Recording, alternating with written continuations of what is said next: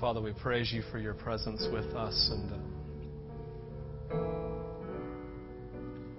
Father, we simply ask that, Lord, you would open us up to the deeper place that you have for us, God, in your river. God, of knowing your presence, of knowing your joy, knowing you as our fulfillment. God, as the one who completes us. Father, help us not to miss you. Lord, we love you. We pray this in your name. Amen. Amen. As we were in worship in the earlier service, just sensed the Lord speaking, and I feel like what he was saying, and I was kind of prayed into it right here, that a lot of times in church, we, especially in churches that we get like this, a lot of high energy, high level energy, we get caught up many times in the energy of a moment, and what I felt like God was saying is to say that's part of the river. There's part of the river. And it's kind of that fast-paced, part of the river. And if you read Ezekiel 47, there's a picture of this ankle-deep river and the knee-deep and the waist-deep, all the way up over your head, part of the river. And when I felt like God was speaking in the moment, said, there's a lot of people in worship, especially, they get caught up in the fun, ecstatic part, the energetic part of worship, and they love to get into that. And that's a good part of the river. But I felt like God was speaking in that there was and this is important because I feel like this is where a lot of us get, especially in our culture of church here in America, especially that we get caught in that energetic part of worship because that's the most fun part. It's the part you get to jump and spin around, all that kind of stuff. And what I felt like we were in worship this morning, and obviously this is a more intimate setting, and what I felt like God speaking was that, there's a deeper part of the river that some people don't know exists. It's this deeper place that you can easily bypass it because it's just not as fun. But it's actually the place of healing, the place of depth. And so I love the energetic part. I love getting up and jumping around and stuff. I'd encourage you, if you'd like to do that, you're more than welcome to do that at Vintage and just spin around and jump. And, Jesus does that over us according to Zephaniah 3, just spins around us in joy. So do it, right? But please never miss the deep part of Jesus. That deeper part that's very easily overlooked. It's that it's like that, almost like the lazy part of the river sometimes, but it's moving just as fast, right? It's just as important, if not more important, because really Matt would know this as a trout fisherman. So aside that when you get into a river, you don't catch trout in the super shallow water that's moving really fast, right? The fish, they live in the deep part. That's the deep hole, right? And so that's the place of life. That's the place of life. And so as we talk about then, as we get into a worship, we want to enjoy the energetic part, but please never miss the deep part, because it's where life is, and it's the part that really you connect with every day of your life, the place of Jesus bringing healing. What I feel like God is speaking is, hey, this place of worship, this deep place, it's where you don't have to pray for healing, for someone to get healed. It's because His presence comes so real and thick in the deep part that healing just happens as His Spirit moves in and out of people. Listen, hear me real quick. Just hear me very clearly. Everyone look at me. Worship is a time of connecting with Jesus and a time of healing. You don't have to come up here and get someone to lay hands on you or they speak really loud and get all energetic in prayer. You just connect the deep part of the river and the healing occurs. And so when we come into worship, where are we going in worship? Will we come into a place where I don't have to lay hands on you for healing because it just happens? Because the Spirit moves so thick as we connect to the deep part of the river of Jesus that's teeming with life, according to Ezekiel 47. And so when we come in here and you want to get your groove on and start dancing, you do it up, right? But you connect with Jesus in the deep place because there's something deeper than I believe. But I felt like God was speaking, just to be completely honest, is most people are missing it. And so I'm just telling you not to miss it. How do you get there? Well, something you just got to begin to invest into. Say, Jesus, help me not to miss it. Help me to find the deep place. All right? All right. So, hey, do this real quick so I won't forget later. Take your baskets on this end for our tithes and our offerings. Just pass it on back down. If you fill out a Connect card for the first time, this will be the time you stick that Connect card. I'm going to make it down earlier. So just take those baskets, get a Connect card, tithes and offerings, put those in the basket. That would be fantastic. Just want y'all to know at Vintage, and this is kind of a testimony of God's faithfulness to us, At Vintage, we've never been in the red. I had to ask someone earlier what that, if it was red or black that was good with money. I couldn't remember. But we've always been in the black, and that's God's faithfulness right there. You know, we're not. If you've been to Vintage, you know we don't beat people. We don't do the 45-minute offering, right, to make you feel guilty to give money and promise you're going to get a big blessing at the end because it's just not biblical, right? We just don't do that. What we do is we simply come, we say, hey, you be obedient to Jesus and then watch what He does in your life, right? And so as we've done that and we've been obedient to Jesus, we've been in the black, right? People are giving, people are being faithful to giving, and God's moving here. We've watched over the last year of people who didn't have a job, they get a job, right? Because they've been faithful and been obedient to God, and they've done that.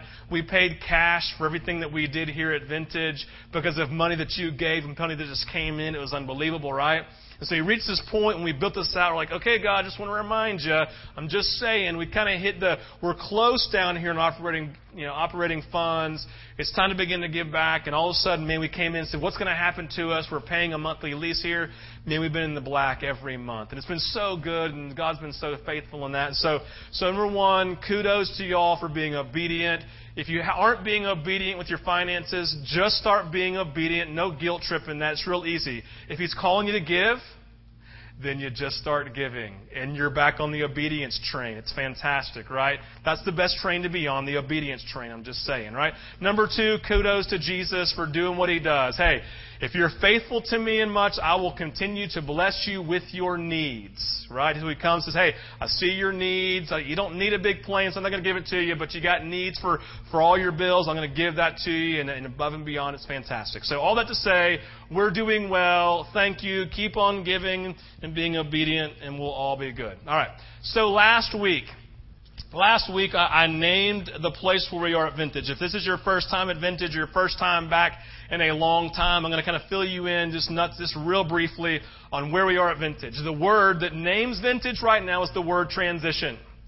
I said last week we're no longer a church plant, right? But we've moved into churchdom, right? We were officially a church. We were always a church. You know what I'm getting at, right? We have moved out of planthood, and we're kind of all of a sudden boom, blossoming a little bit, and we've moved beyond that.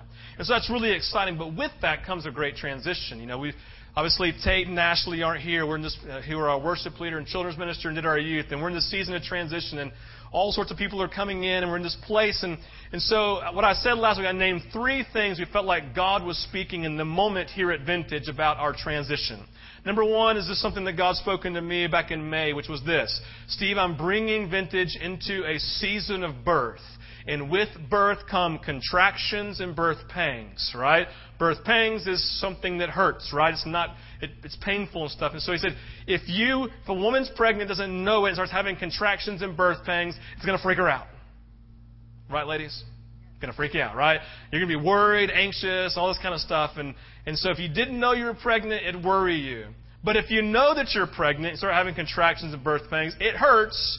You're not enjoying the moment, but you ultimately recognize what it leads to, which is giving birth to a child, right? And so what God is speaking to us was that He's in this process of transitioning us from point A to point B to bring about birth of this vision He wants to do in us. Bill Stevens gave us a word from Deuteronomy 1 saying, hey, listen, Deuteronomy 1 is, hey, you're camped out at Mount Horeb, Israelites. You've left Egypt, now you're camped out, and you've gotten comfortable. Right? You feel like you could take a deep breath. It was a good kind of reprieve for a moment, a good pit stop. But hey, the promised land is out here, and it's time to get up from this place where you are and move towards it. But let me tell you, don't fear, be dismayed. Why did He say it? Because they were fearful, they were worried, and they had dismay. Dismay is simply all of the emotional response to worry and fear, and they had it all, right? And so He's saying, don't worry. Why? Because I'm with you.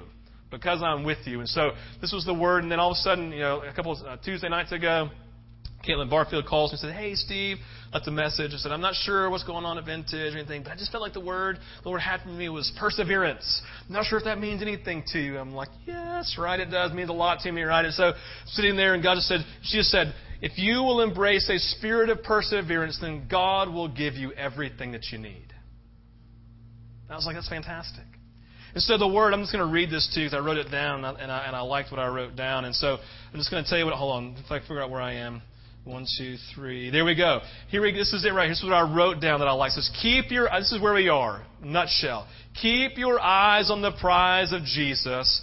Do not fear or be dismayed, for God has a vision for us as a people that we need to continue going after with perseverance. I'll read that again. This is kind of this nutshell where Vintage is right now. Keep your eyes on the prize, Vintage, the prize of Jesus. Keep your eyes focused on the vision of where you're going. Do not fear or be dismayed, for God has a vision for us as a people that we need to continue going after as we choose perseverance, as we strain toward what is ahead, not lying down, not staying camped at Mount Horeb, but moving towards the promised land that He has for us. That's where we are. Can I get an amen? Amen. I just love saying that. All right. So, when we get into these places of transition, like we talked about, they're not easy, right? Transitions are hard. These places in life, they're difficult. They produce fear, worry, anxiety, all this stuff that's going on, and we're in that place. And it's interesting when you get to those places in life, whether it's the death of someone in your family or whatever it may be, is some massive hardship in life. What happens is this. You find yourself doing two things always. Number one, hopefully, you go and pray. God, what in the world is going on here, right? You're in that place having an honest conversation with God about the tension that you're feeling in this transition, in this moment of life. But probably what you're doing second to that is you're going and talking to someone else, right? You're talking to people, you're sharing what's going on, you're sharing your life, you're being vulnerable in the moment, you're having this conversation.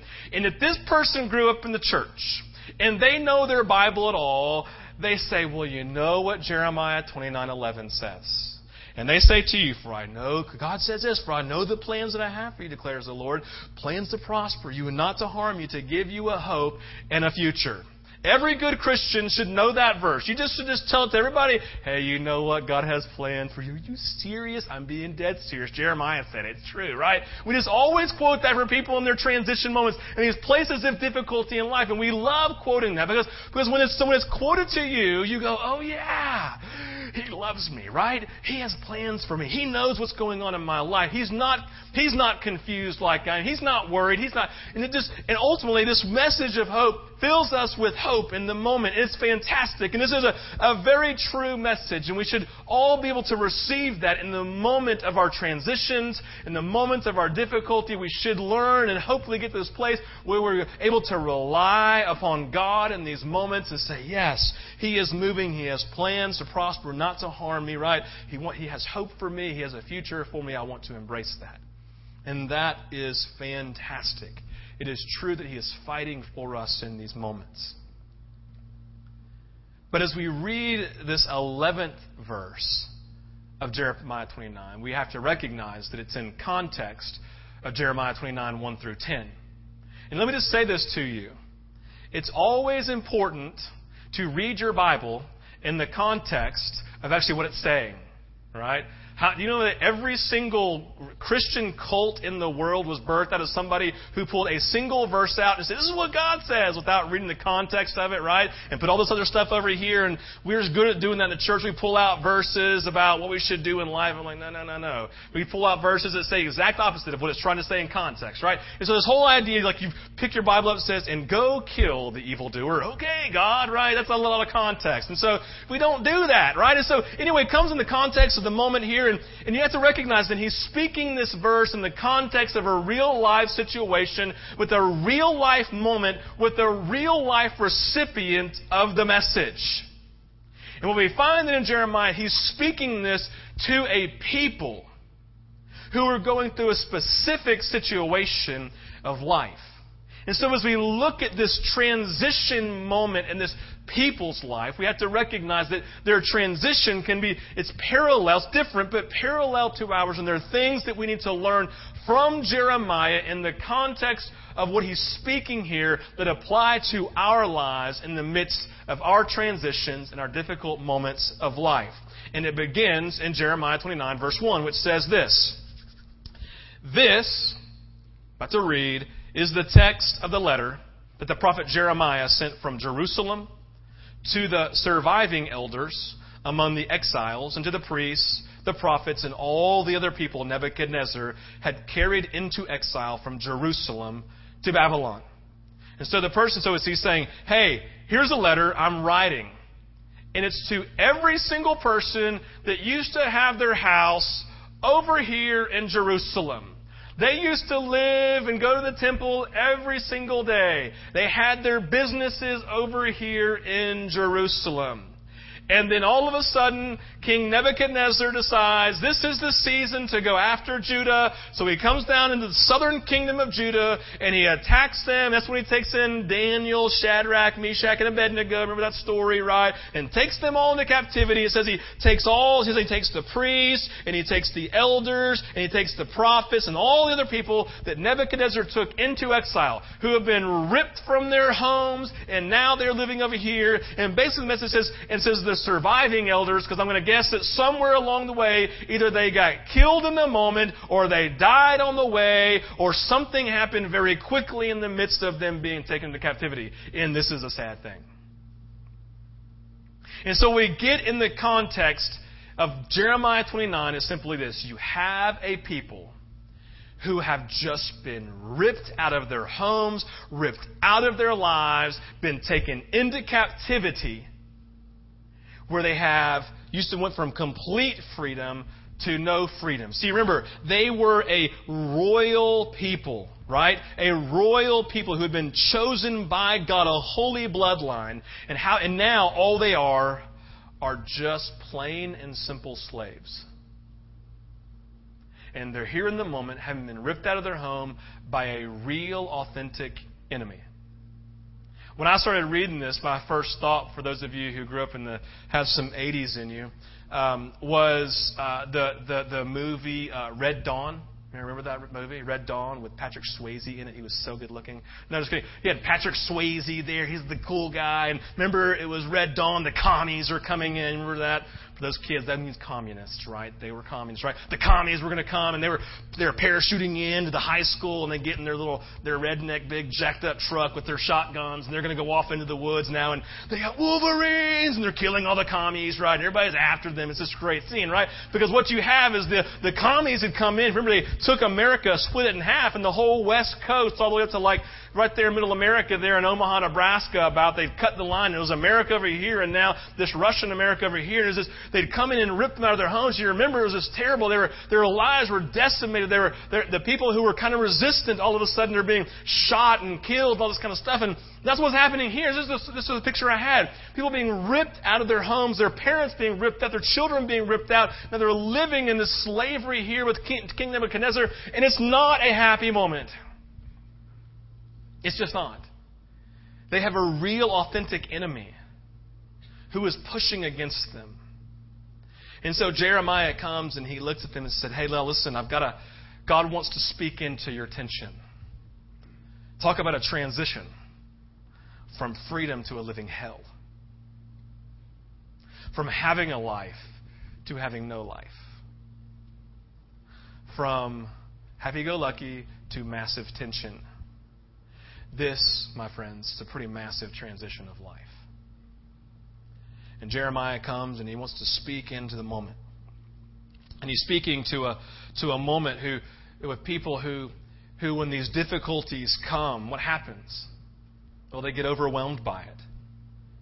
And it's hard to focus on anything else. You know what that looks like? Have you ever had that where something happens in life that causes a transition and it messes with every single emotion inside of you, every single thought that you have, every single part of your heart that you're angry and tired and you're upset and just sad all at the same time, and they're just even intertwined. You don't know what to do with it, and it's like you wake up in the morning and it's like you wake up and you're happy for a brief moment, so you remember all of a sudden that reality of tension has happened and transitions occurring and everything's a living hell, and you don't know what to do with it, and all this tension's going on, and you just feel this weight on your life, and you're sitting there going, I can barely breathe, I can barely live in the moment, I can barely make it, I can't even take another step in life, right? It becomes hard to even continue living and to function because all that you can do is thinking about being overwhelmed in the moment by the tension and the issue.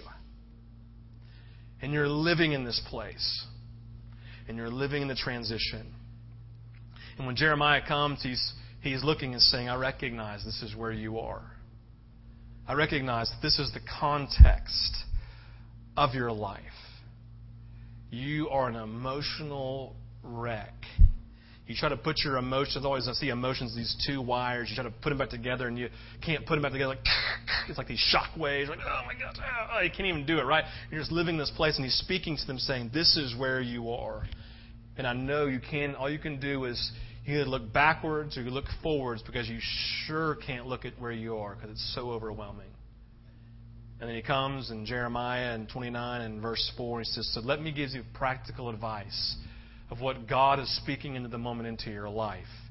Listen to what to tell you because this is God's call on your life. So he comes into verse 4 and says, this is what the Lord Almighty, the God of Israel, says to all those I carried into exile from Jerusalem to Babylon. Build houses and settle down. Plant gardens and eat what they produce. Marry and have sons and daughters and find wives for your sons and give your daughters in marriage so that they too may have sons and daughters. Increase in number there. Do not decrease. Also seek the peace and prosperity of the city to which I've carried you into exile. Pray to the Lord for it, because if it prospers, you too will prosper. And so whoever gets up and they begin to read this word from Jeremiah, who's hiding off in the cave somewhere near Jerusalem, and they're sitting there in captivity, and all they're doing is the people is looking back to what they used to have, trying to look forward. It's like a mirage out here saying, my gosh, is there any hope out here in the future? And they're probably hating the moment. And they're probably sitting there thinking about how to exact revenge on the ones who brought them into captivity. They're probably sitting there, those zealous, those real men, like, what are we going to do? Let's form together and let's form a coup, right? Let's go see how we can overtake them. And let's talk to Daniel. Daniel's way up there now. He's talking up there to the king. He's in special training over here. And with Shadrach, Meshach, and Abednego, let's figure out what's going on with them. Let's get this whole group together and see if we can overthrow them. And then Jeremiah comes and says, no. That's not the word of the Lord for you. And what we find here, I believe, I just want to name these three things I believe we see in the moment, this terrible transition that they're facing in the moment. Three very, very practical things that Jeremiah speaks. The first is this: embrace where God has you. Embrace where God has you. Interesting here in verse 4 and 7, it says very clearly, it says, hey, it was God. Because of your sin, it was God who carried you into exile. It was God who took you there. If God took you there, then He had a purpose for it. If He has a purpose for it, then there's something that He's trying to teach you in the moment. And He needs to be able to teach you that lesson before you can move on to anything else in your life. See, what we find here on one side is that because of their sin, God had taken them into captivity. And in that place, there was something that God was trying to teach them in the moment. It was imperative that they embraced where they were because God has something to speak to them. But there are other people that are over here on this side who would say, listen, I didn't sin. I'm not in sin. I've got major transition. I've got major issues going on in my life. I'm sick and I didn't do anything to deserve this, right? There's this terrible situation that's happening at work or in my family, and I'm like, I don't know of any sin in my life. It's stuff that's happening to me. Good things happening, bad things happening to good people. And they're in a transition because of this. Listen, someone died in my life. It wasn't my fault. God didn't kill them because of my sin. That's silly, right? No, there's just this whole thing. What do I do? And so what I want to say is this.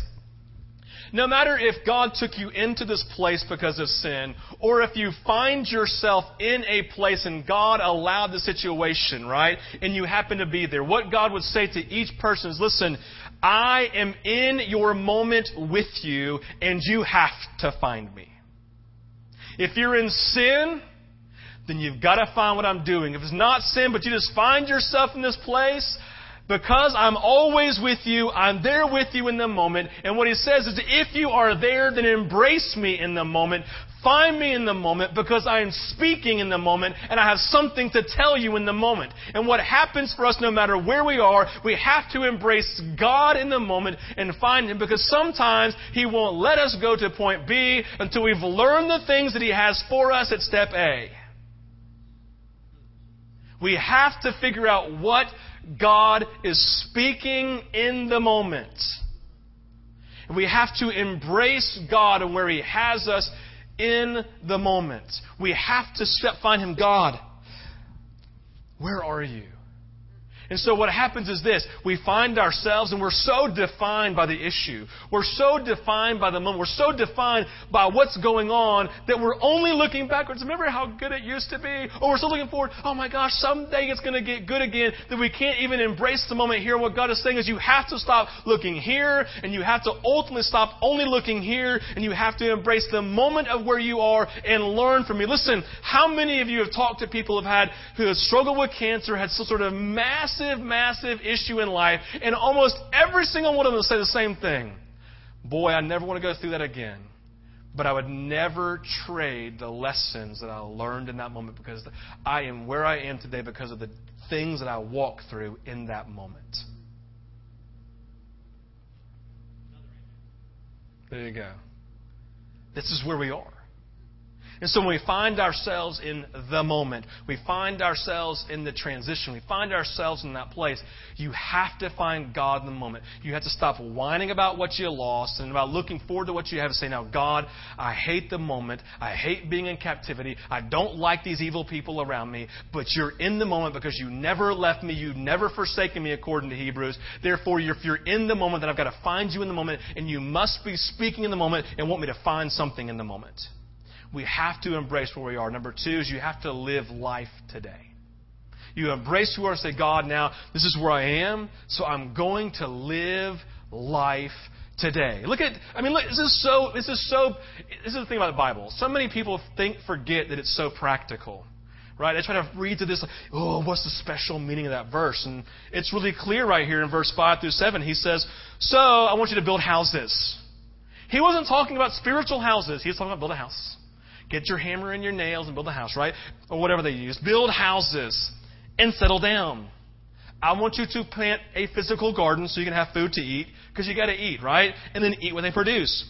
Marry and have sons and daughters. Find wives for your sons and give your daughters in marriage, right? So that they too may have sons and daughters. And the idea is, listen, you're here in captivity. You're going to be in captivity for quite a while. 70 years was their captivity, right? It's a whole lifetime. So go ahead and live life here. Go ahead and get married. It's okay. No one wants to get married in Babylon. I know that. Babylon stinks, right? We don't like Babylon. It'd be so much cooler to get married inside of the temple where God's Spirit dwells. But you're in Babylon. Get married there. You have a story to tell your grandkids about, right? Go ahead and get married. And listen, it's important that you build a house. You're going to have some place to live. Build a house. Put your roots down. And he goes, and listen, I know this is the hardest part for you. Remember those evil people that took you into captivity and you hate? Well, I want you to help them prosper. I want you to take all of your gifts and your energies and your resources and use them to help them to succeed, because your prosperity, your ability to prosper in life is dependent upon it. Oh my gosh, this is so dang practical. So anyway, so live life today. So he's saying, listen, you've got to come into the moment. You've got to build houses. You've got to settle down. And you've got to live here in the moment. Sometimes when we find ourselves in this transition period, this difficult place, what happens? Well, we're sitting here, we're living life, and all we find ourselves doing is talking about how difficult life is, how frustrated we are, how overwhelmed we are. We talk about all the things going wrong, we talk about all the people we don't like, and all this stuff. And so we're like this towards our problems, right? We're just focusing on problems. We're overwhelmed by them. They define every part of our life. We are defined by how... And then people say, man, this is like 30 years ago. I was making so much money and I was blah, blah, blah, blah, blah, right? But someday again, when the stock market comes back up and real estate comes up, I'm going to be doing well again. And they're living here and they're living here. And God says, listen, you're living today. Live life right now. Embrace life. Build houses. Settle down. Live life right where you are. God's present with you. So the fruit of the Spirit is present. You can have love, joy, peace, patience, kindness, all down the line, because He's present with you. Listen, my mom. A lot of you know the story of my mom. She died when I was 23 at the last semester of my fifth year at college. I was a 5-year guy. I loved college. There you go. And so anyway, so I'm sitting there and about 21 years old. I was 23 when she died. And about 21 years old, and we lived on Lake Lanier. And so I called home, and one afternoon I said, Mom, what's going on? Talking about once a week. I said, how's it going? She's like, I'm good. And what you don't know about my mom is she had terrible physical problems. So all my life, I mean, to the point she couldn't leave her house sometimes. She had her left legs half the size of her right, so she'd fall. I mean, we're talking like, boom, just fall about once every couple of weeks. And she was always black and blue in that. And I'd walk. It was just terrible stuff, right? She had stomach problems. She had back problems. She had head problems. She had a headache for 11 years straight, right? Never went away for 11 years. I mean, just terrible stuff. And, we prayed and we went to all these revivals. We did all the stuff, and there was this crazy stuff that was going on. My dad and I have theories, but anyway, what was going on spiritually. But anyway, so she was in pain. You got that, right? 24/7. Anyway, but she was just defined her life in so many ways. And so I called home. How are you? She's like, I'm fine. I'm good. I'm 21 years old. I've got some level of discernment, I guess. I said, really? She's like, yeah. I said, I think you're lying to me. And she just kind of stopped and said, how are you really? And she just stopped and she just said, it's been a hard day. It's been a hard day. I said, really, what's going on? She's like, she goes, it's just so hard, Steve. Every day, depression is in front of me. And every day I beat it down. Every day I fight against it. I sit here in this house all day long. My dad's working 6 days a week. And, he's always gone. And I wanted to be there, but it's just so hard. I sit at home by myself. I can't go anywhere. I don't know anybody where we live. And she said, it's just so hard. But, Steve, I'm fighting every moment of every day. And she said, today's just a little bit harder than the others. She said, but Steve, I want you to know I'm fighting as hard as I can to live life in this moment. Listen, my mom, she'd go to the little community center about once a week, and she would have these people who were doing a lot better than her physically, and she would just sit there and just minister to them. She loved Jesus, y'all. And she would just sit, So she would just sit there, she'd just minister to all these people. They'd come in and tell their stories about how overwhelmed they are. And the whole time she came home and she's like, Steve, it's really funny. I'm a whole lot worse than every single person in the room, but they have no idea. Because God's called me to minister to them. God's called me to be Jesus to them. And so I'm just going to live in the moment. I'm just going to live life and just be there for them and encourage them and speak into their life and pray for them. I've told you the story. I mean, she had the hotline for the Crisis Pregnancy Center 3 nights a week. And so she always took the slot from like 12 a.m. to 6 a.m. And she would take these calls from these 12, 13, 14-year-old girls who were basically they were basically calling to get an abortion. And she would just try to sometimes talk them off the ledge. Most of the time they wouldn't. She'd wake up just wrecked mentally and emotionally because she would talk to these girls for 3 hours and they just hang up on her and then she had no idea what's going to happen, right? And here she is in the midst of her moment. She could have looked back to when she was 20, when she was in high school and she was a majorette, dancing literally. She was doing it as a majorette in front of the president, doing her stuff, or talk about when heaven comes and she's going to be painless. But in the moment she lived there, she said, I'm going to live life for the moment. I'm going to be here fully in the moment, no matter if it's a living hell that I live in every day, and I'm buffeting depression every single day of my life. I'm going to fight with every fiber of my being in the hell that I find myself in, and I'm going to love Jesus. I'm going to be obedient to Him because I'm going to live life for the moment. I'm going to live life right now. And what Jeremiah is saying is, listen, build houses, plant your crops. You're in captivity. It's a living hell, but be here because God is here and your family's here with you and people are here. Live life.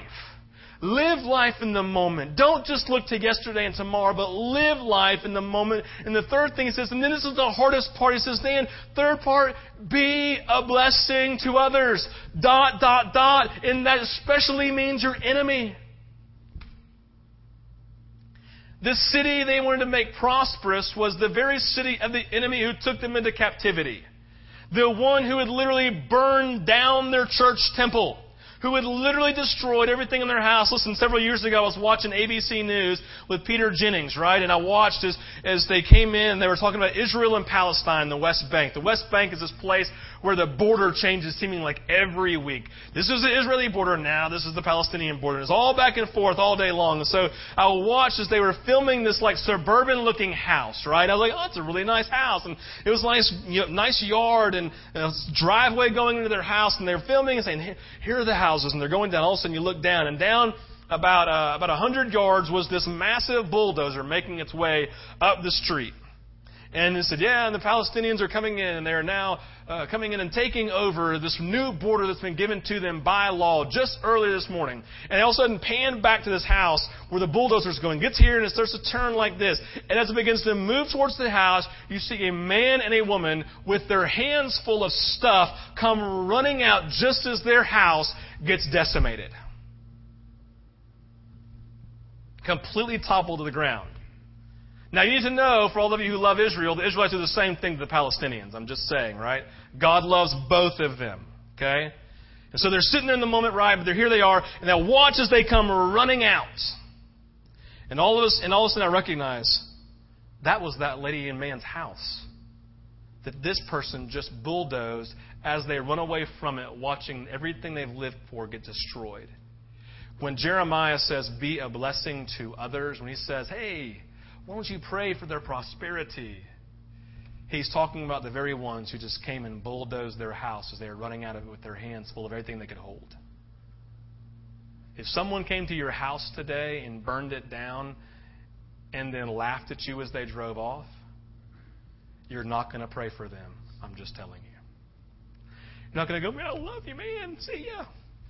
All you want to do is exact revenge on them. You want to beat them up. You want an eye for an eye. You want the Old Testament again. You want the eye for an eye, right? You want to just destroy everything in front of them. This is what, and Jeremiah is looking at him saying, listen, you can't do that. You have to be a blessing. You have to be a blessing to others. You have to come and seek their prosperity even though they are your enemy. Get the context here, right? This is overwhelming for us. You know, the words peace and prosperity here in the Hebrew is the word shalom. So when he talks about prosperity, he's not talking just financial prosperity. He's talking about the peace and the well-being of your entire body, soul, and spirit. He's talking about peace and prosperity as the shalom. This is a huge word in Jewish culture. Shalom.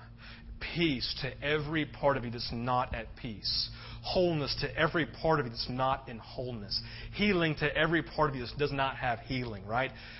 Every area of prosperity and peace, I want to speak it into you. And so this is the part, you got to hear me on this. So I'm going to take you in a little bit to the heart of the context of the entire Old Testament here.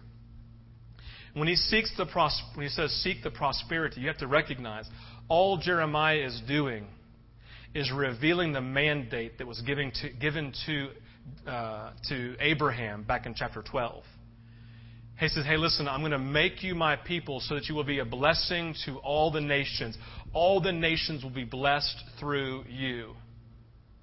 And so what happens here is the great sin of the Israelites was not sexual sin or idolatry. It was that they never actually became a blessing to every other nation. And so God says, well, I'm going to have to judge you for that. So I'm going to force you to be missionaries. I'm going to actually let this country take you into captivity. You're going to go and seek their prosperity so that I can be their God now.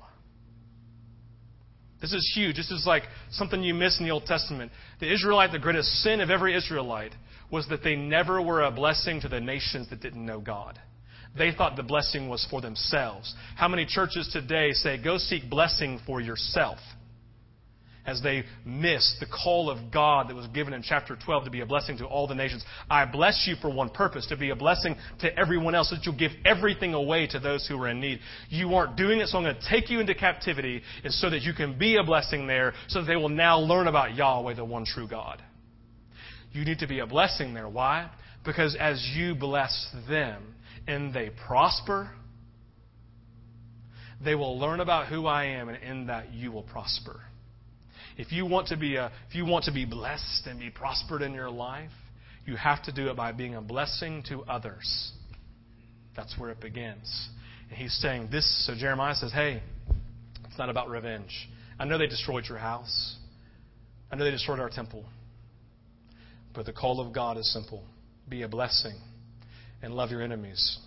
1 Timothy chapter 2, 1 through 4, Paul says to Timothy, I urge then, first of all, before you sit down, the first thing you do when you pray is that all requests, all prayers and intercession and thanksgiving be made for everyone including your enemies, for kings and all those in authority who were oppressing them at the time, that we may, you can remember in context, he's saying, pray for your kings and those in authority, but they're the ones who are oppressing us. I know. It's the first thing you're supposed to pray for every time you sit down, right?